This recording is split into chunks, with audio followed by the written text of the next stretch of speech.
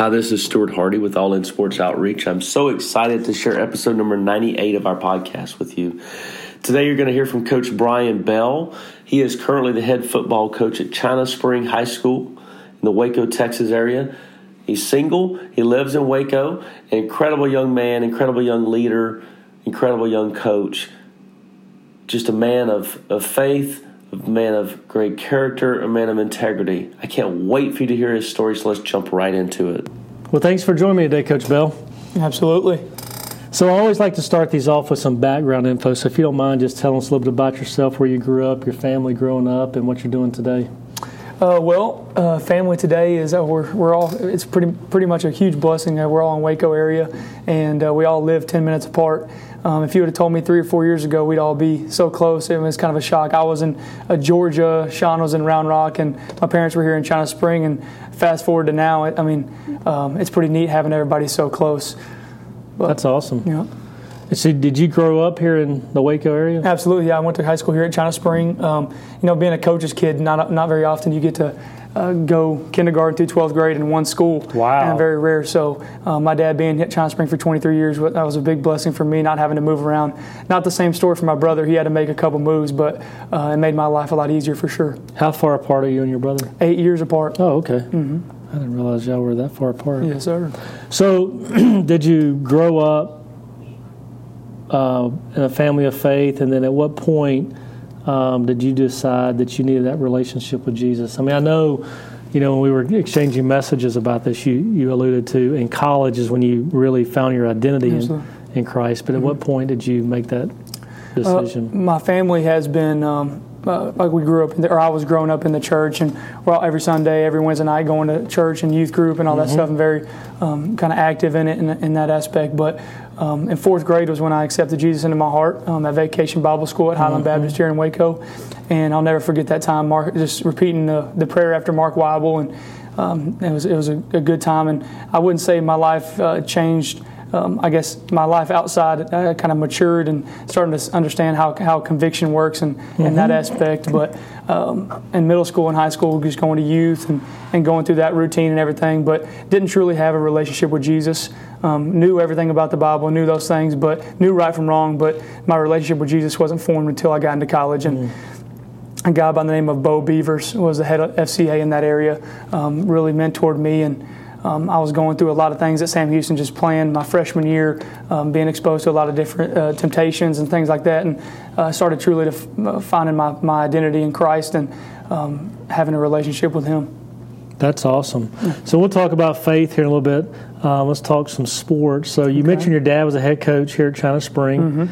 As we're sitting here in the locker room, your brother played here as well. Yes, sir. And he's now the offensive line coach at Baylor.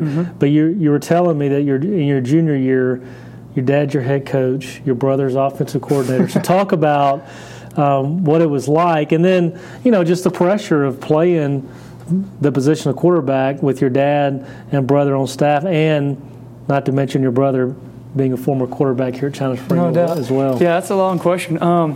Just from the beginning, my buddies, all my best friends on the team, they'd always would joke with me during that time that I had 2 dads on at that time in my life, and just because how hard Sean was on me. And like I said, we're 8 years apart, so that's a big part of my testimony is just how good my brother has treated me over my entire life, and how close we are. And of course, we've had our disagreements, but how he's loved me and when I was growing up, he'd come pick me up from school, take me out to eat, and I just thought when Sean Bell walked into the classroom, everybody knew who he was, and he was a big celebrity, so it made me feel cool. But my junior year was a fun time. I think especially easy on my mom because she only had to root for one team that year. It's all being together, but it was a lot of fun, and Sean was really, really hard on me just because I think he just loved me so much, and he wanted me to be disciplined. He didn't want to take that year for granted, and he wanted me to be the best I could be. Times I remember just Sean in the middle or before games just telling me I was the best quarterback in Texas and how empowering that was for me. And just, of course I wasn't. Weighing about 130 pounds my junior in high school, by no means was I the best quarterback in Texas, but I believed it when he told me that. And he really poured into me, and that's when I truly found my passion for football, was that football season. And then my dad, being the head coach, it was a blast, and that's a year of football that no one will ever be able to take away from all three of us. And so that was a good time for sure. What was the second part of that question? No, just the pressure of it. Of playing even the same position as your brother, not only as him as coach, but also, you go walk the hall here, you see his name on some records. Yeah, our family's really, really competitive, and especially growing up, alluding back to the kind of where my family kind of came from, we always would time each other, or my dad would time us going to get the news or newspaper or mail and all that stuff, and around the dinner table, we never passed the roll basket around.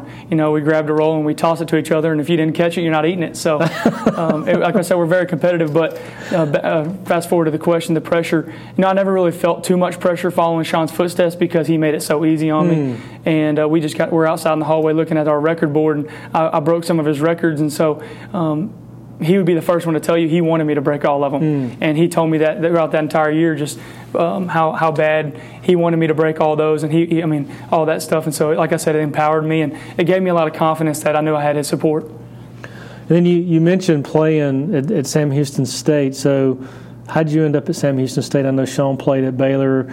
So talk about the recruiting process and what ultimately led you to Sam Houston. This is a good story, I guess. God definitely had his hand in this aspect of my life and in this decision-making process. But when I graduated, when I finished my last game, my senior year at China Spring, I didn't hold any offers. And about a week after the season, I remember sitting at the dinner table, and I was filling out an application to the University of Texas because one of my best friends lived 2 doors down from me. He was going to Texas. I was like, hey, we're going to be roommates. My dream of playing college football is over. We're not going to happen. No one's recruiting me. And my dad kind of walked through, and he was like, man, you just got to be patient. He was like, it's not over yet, we still have some options maybe, and just got to let it all play out and be patient about it. And I was just so bitter at that time, just trying to wait on the Lord and wait on him to and move, and I lost a little bit of hope. But, like 3 or 4 days after, I got a call from Southeastern Louisiana. Mike Lucas called me, the head coach there, and offered me a full scholarship, and it was an emotional phone call just because I had lost so much hope in that aspect and what was going to happen, and I realized that no matter what happened, I was going to be playing college football, whether it was for Southeastern or somewhere else. But that was pretty cool. And then 3 or 4 days after that, Central Arkansas, Clint Conk, he was the head coach there, he offered me a scholarship. And then a week later after that, I got my first Division I scholarship, University of Ohio. Frank Solich was the head coach there. And those are the only 3 offers I held kind of taking my visits. So I took, thankfully, all the schools let me to take my visits, and they didn't push me to commit or do anything along those lines. But I told all the schools after I finished them, I'd give them an answer that next Wednesday. My family, my dad's real type A on the Enneagram. I don't know if you know anything about that, but that's kind of big in the area right now. He's a type 1 for sure, organized, pros and cons. Hey, we're going to list them out for each school. And we came to the conclusion that I was going to go to Central Arkansas. I wanted to go to Ohio, but we're going to go to Central Arkansas. And before we even finished the conversation, my phone rang, and it was Willie Fritz from Sam Houston State, and he offered me a full scholarship. And I told him, hey, Coach, I respect this. I'm fired up about it, but I got to make my decision Wednesday. And Coach Fritz said, hey, come on an unofficial visit tomorrow. So my brother, my dad, and I hopped in the car. The next day, took an unofficial visit down to Huntsville, Texas, and I knew right when I stepped foot on campus that this is exactly where I want to be after talking to Coach Fritz, just because he was coming in. This was going to be his first season at Sam Houston. He kind of got in late in the recruiting process, and he's a master motivator, and I just believed in everything he was going to be doing there. And it was my only offer in Texas. So I think I wanted my family to be able to see me play, my grandparents, my friends, and it all just kind of worked out. And the funny thing about the story too is, my summer going into my senior year, I went to one of those little mini camps, and we got in a car accident leaving. And I remember vividly telling my dad, "Hey, listen, I'm never going to school here ever. Like, there's no way I'm going to Sam Houston State ever." And turns out that's the place. That was my plans, not the Lord's. So it all worked out. And then we've already mentioned that we're sitting here in the locker room at China Springs. So you're now the head coach here. Where did you begin coaching? I actually started coaching for my brother at Magnolia West High School, like northwest of Houston. Okay. He went and got that job when I went to Sam Houston. So we kind of went in that area of Texas at the same time.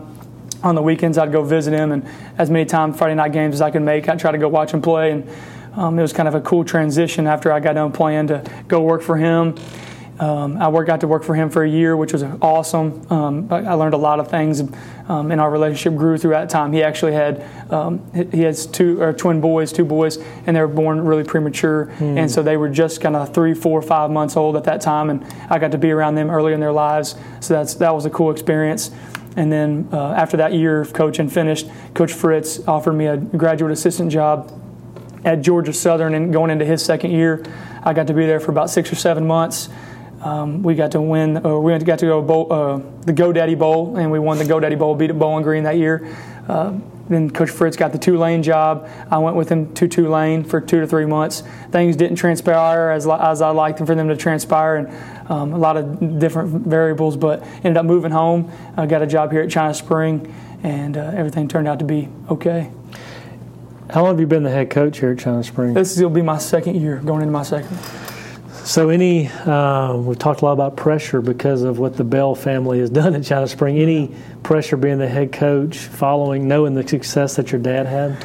I think and I've had lucky to have a lot of people pour into me and have me understand certain things just about comparison. I think this is one of the coolest things was I had let comparison steal joy a lot of times in my life, and part of my testimony too, just looking back at things or trying to compare my situation to other people rather than just being content. And it's really not fair for me to compare my first or second year to my dad's 30th year or my dad's 23rd year at China Spring, and he learned a lot of lessons that I still have to learn, and he's forgotten more football than I've even come close to learning right now in my life. So it would be silly for me to even try to compare that situation. So I just try to keep our program as consistent as possible to what he's established, to try to make him proud and what he's built here at China Spring. But I try not to compare it. I don't know. I got a long ways to go to try to catch up to him. So. That's good. I wrote down, don't let comparison steal your joy. I mean, that can apply to anybody, not just your situation. Oh, absolutely. I think with the social media world, comparison's easy. The same thing. Yeah, for anybody, kids, no matter where you are. Kids. Twitter, Instagram, the temptations that they or have kind of comparing cars, comparing situations, money. Yeah. I mean, it's tough nowadays. That's good. So just in your brief coaching, whether it's Magnolia or Georgia Southern, Tulane, or here at China Springs, you're an athlete or two just from pure athletics that just really stands out. Yep. One of them actually is at Tulane right now, playing for Coach Willie Fritz. His name's Tyreek James. Tyreek was just an unbelievable human being, and how the community rallied around him and how much he loved the people here and how much the people here loved him. And he's one of those high IQ football guys who could play any position on offense. A quarterback, running back. He actually did play all those positions, and so I take a testament to his athletic ability. And then another one was the quarterback my first year at China Spring when I was calling plays, Cutter Haygood. Him and I are dear friends now that he's graduated, and we play golf all the time together. And I try to take him and his girlfriend out to eat all the time as much as we can. But Cutter was, his freshman year, he started at safety and corner.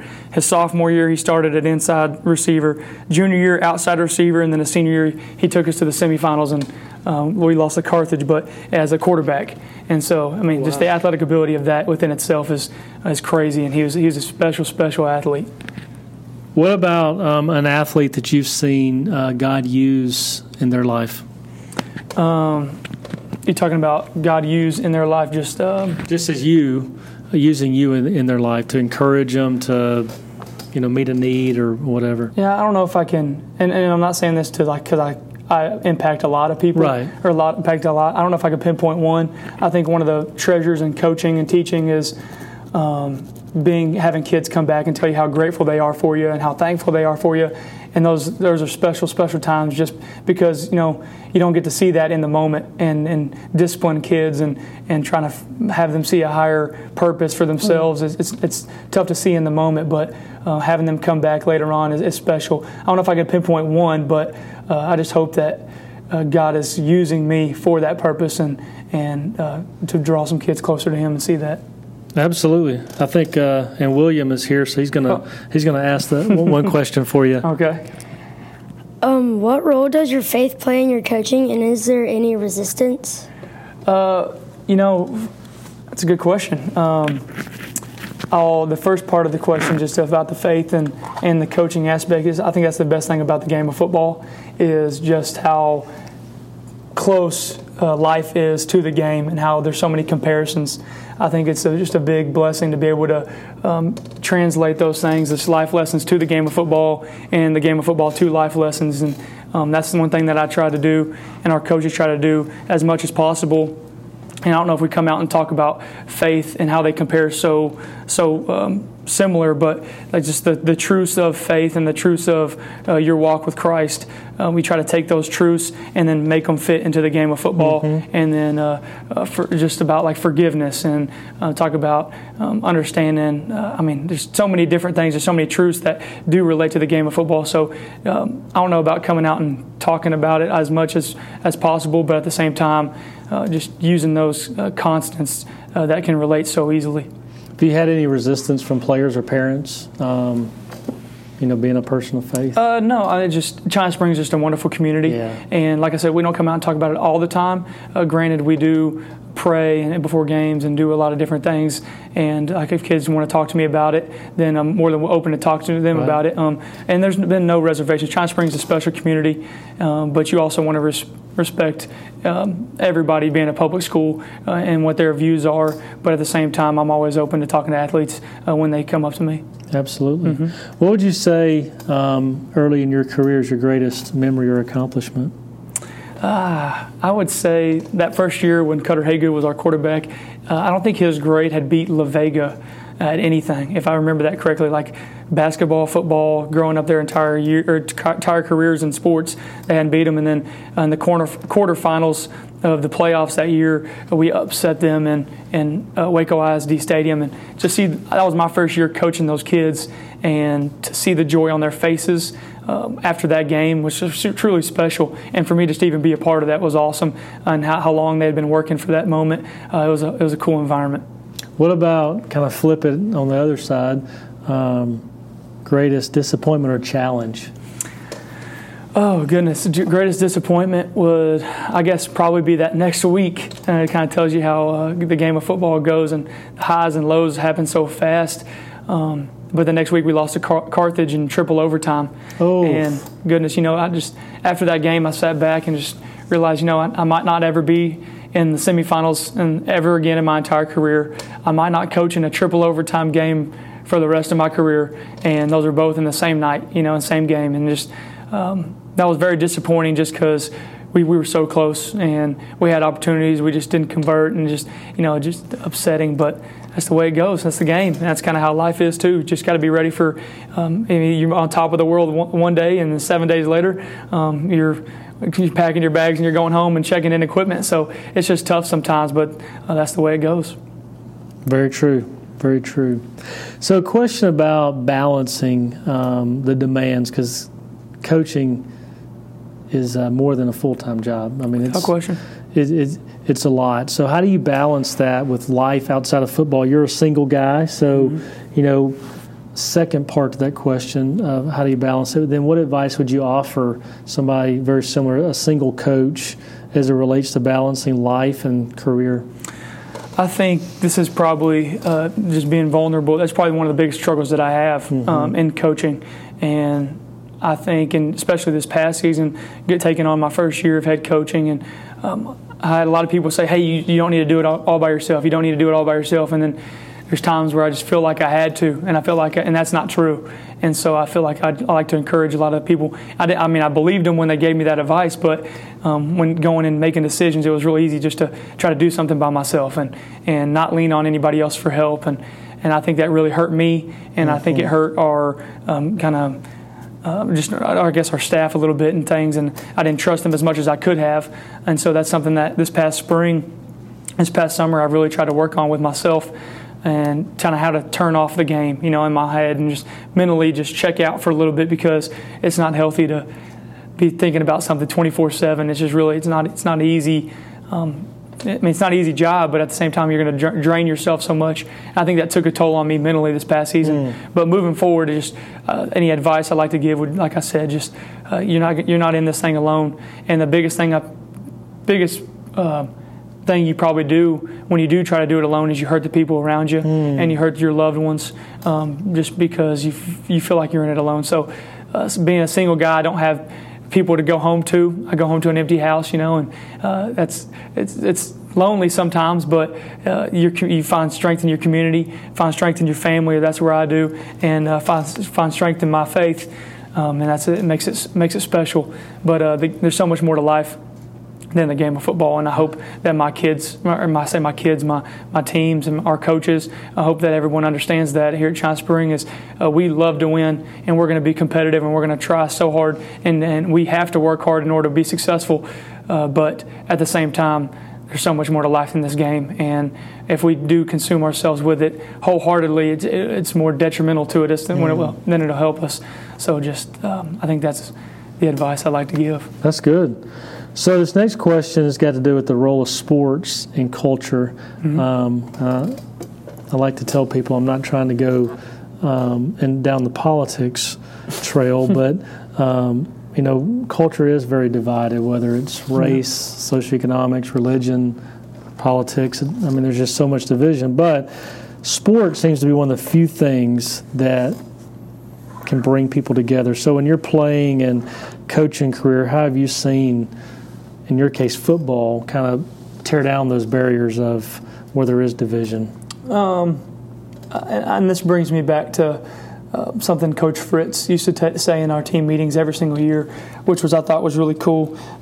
He would just kind of pick out a race and ask that race to stand up. And then, there's so many different races on our team, and then ask different religions, hey, would you please stand up? And people who like country music, people who like rap music, people who like Christian music, all different sorts of things and intentions, I guess you could say, or different aspects of your life and different desires, I guess, for each individual person. In the game of football, we all have to understand that in order for us to be successful, there's a higher goal, and we all have to submit to that. And that's kind of like our motto here at China Spring. This, I guess you say motto. I guess every team's got a motto when they enter a year, and ours is one way. It's kind of like a one-way sign on the street. And I think it kind of applies here. Just if you're going down a one-way street, right, and someone's going the wrong direction, right? One of two things we'd like to say happen. Either one, there's going to be an accident, right, and you're not going to something bad's going to happen, or two, the car's moving in the correct direction, are going to have to slow down. And so in order for us to get to where we want to go as a program or as a team or any sports, we all need to submit our desires and be unselfish to a point and kind of put our selfishness aside, I guess you could say, and submit to the success and submit to the program. And it's not about one person or the coaches. It's not about just the players. It's about everybody. And we all need to be moving in the same direction.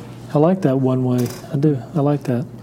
I like that. There's also one way to get to heaven, isn't it? That's right. There you go. To Jesus. There you go. It's a nice little subtle. There you go. Subtle way to point people, and that's a good conversation starter too. That's awesome. I like that. A lot of our listeners, like yourself, are in coaching. We have quite a few that listen to student athletes. So, what advice would you offer a student athlete or a coach that is a follower of Christ but wants to better use their platform that they have of athletics? I think, like I said, I kind of alluded to it a second ago, just it's not all about football, and the advice my brother gave me kind of going into my first year, this past year, first year being a head coach, was just make every decision based on what's in the best interest of the kids.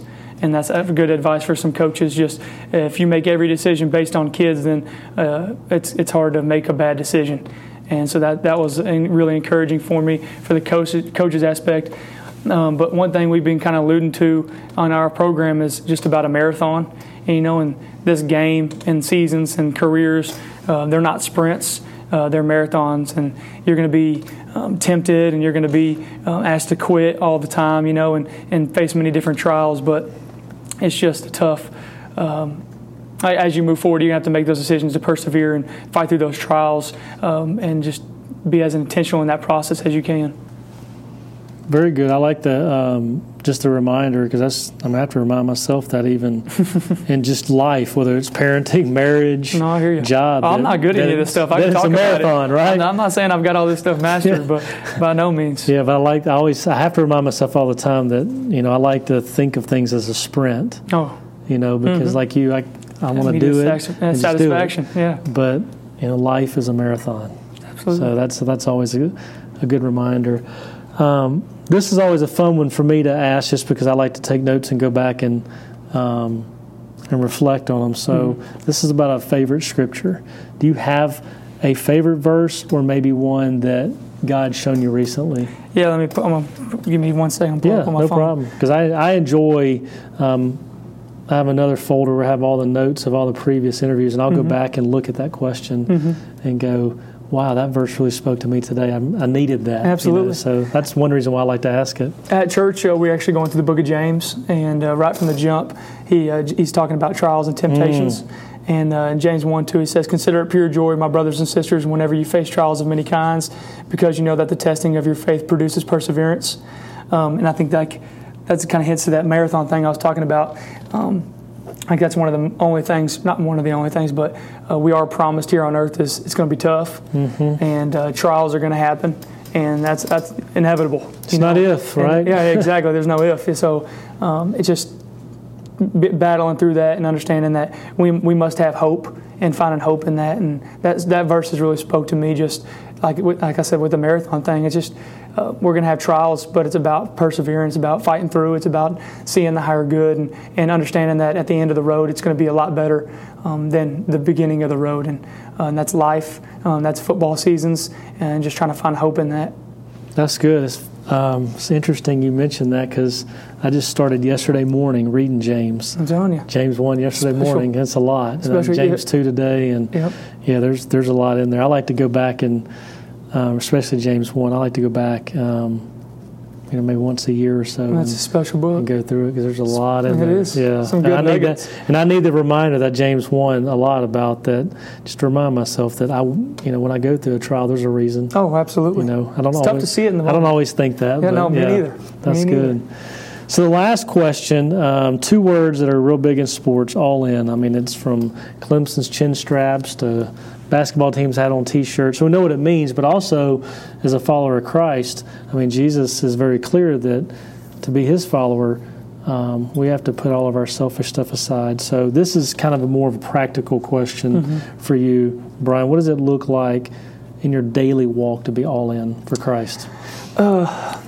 A quick story, I guess you could say. Yeah. And this happened at church this morning, and our pastor had alluded to this story. So, and that kind of sparked it whenever you said that, but just because it was this morning. So, have you ever seen Castaway, the movie with Tom Hanks and that actor? Yeah. I'm not real good with actors, but in the movie he's talking about he's talking about, I'm trying to think of the exact story. The plane crashes. He is on the island for a long time, and then his wife, I guess you could say, whenever they finally meet up, they embrace each other and they run to each other and they hug each other real hard or whatever. She was like, "I knew you were there. I knew you were there. I knew you were there." And it was kind of a special moment, because she was like, "They all told me you were gone, you were dead, and I knew you were alive. Alive and well." And so. Then you, like in the next scene, you realize and you find out that she was married. And so she had remarried. And it kind of gets you to thinking, like, he tried to allude to the fact where if she really believed that he was alive, then why'd she go on and not live that direction? Or not live in that way? Yeah, and not live... If she truly believed that aspect and believed that he was still alive, then she wouldn't have remarried. So that's kind of the thing, is if we truly believe that there's a heaven, if we believe Jesus did die on the cross, then what are the decisions we're making in our everyday life? And are we truly believing that? And, are the desires of our heart are overflowed and poured out through our actions? And no, deeds as a Christian aren't everything, but they are necessary. And that it kind of expresses, we show through our deeds our faith. And they don't immediately get us into heaven, and that's not based on everything about a Christian. But at the same time, they are necessary to prove and to live out and to show our faith through those. It's interesting you talk about deeds, because this morning we went to at least the Bible fellowship part of church before we drove down to Waco, and that's what our topic was, the topic of deeds, and talking about, salvation is free, but it goes back to James. Faith without works is dead. Absolutely. That if you truly, absolutely. James reminds us that even the demons believe. Mm-hmm. So if you truly have faith in Christ, then the good deeds will follow. Absolutely. Because of just that overflow. I like what you said. If we truly believe, Jesus died on the cross, then my life should reflect that. Absolutely. That's good stuff. Very good. I like that. I'm writing that down. I like that. Just that reminder for me anyway. And hopefully somebody listening, that if I believe that Jesus died, then is my every moment of my life today reflecting that. Absolutely. Are my coworkers and my family really going to look at me and go, he truly is a follower? A lot of times I think they don't, but our pastor Jonathan Pecluda alluded to this morning too. Just talked about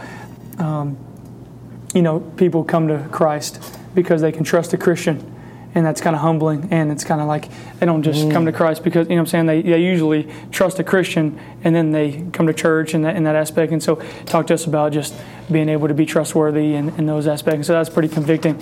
And then he also alluded to the fact that people leave the church because of something that somebody does. It's like they blame it on the church, but it's usually somebody acting out in selfishness or gossip or something, and that's why in their own lives to lead them away from church. And so it was real convicting this morning. He had my heart hurting as I was walking out. But that is a lot. It feels good when you say somebody believes in Christ because of us. Exactly. But you're right. People go the other direction too because of us, and that's kind of scary. But a good reminder. Absolutely. That's good. Yes, sir. Good deal. I know it's a crazy time with football starting and school starting, so thanks for sitting down for a few minutes here at the locker room and sharing your story. Absolutely. Appreciate you having me. It's an awesome ministry you've got going, and like I said, I've listened to most of the podcasts, or some of them. I know you got a bunch of them. I've listened to 3 or 4 of them this past week, and it's awesome ministry that you've got going, and it's cool to hear other people's stories. And I think just the platform we have as coaches is it's neat. It's neat to hear those reminders and to learn from other people's wisdom and the shortcomings that they've had and the lessons that they learned from that. It's pretty cool to see. Awesome. Appreciate it. Appreciate you. Thank you again to Brian for taking time to sit down and share his story, share his heart. I hope you got a glimpse of who he is and his passion for life, his passion for following Christ and making him known. Just a couple takeaways as I sit here and look at the notes to wrap this up. We talked about his current position at China Spring and any pressure of coaching where his dad was a longtime coach and his brother played. He just simply said, don't let comparison steal your joy. And I think that's so true for all of us in a social media age where it's easy to get caught up in comparing ourselves with others. And we can't fall into that trap because that does steal our joy. We need to be who God created us to be. He created each one of us for a special purpose and in a special way. And we shouldn't be comparing others because that does suck the joy right out of life.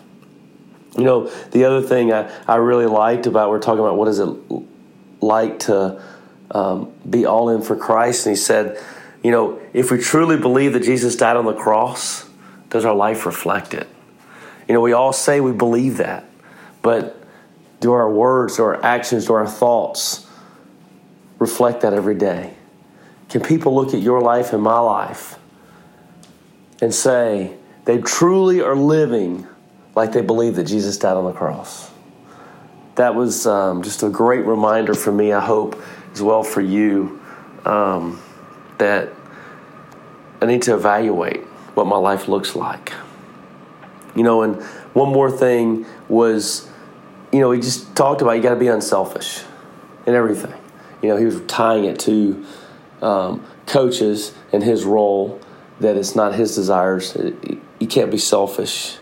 But it's true for all of us, as we got to reflect on loving God, loving others above self.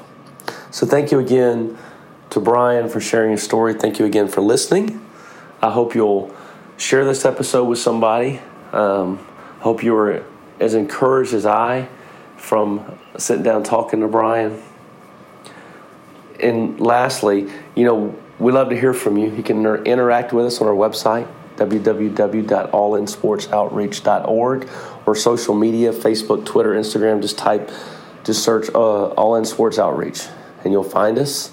You can find out who we are, why we do what we do, opportunities to pray for us, to serve with us, and to give. Thank you again for your support, your prayers, and encouragement.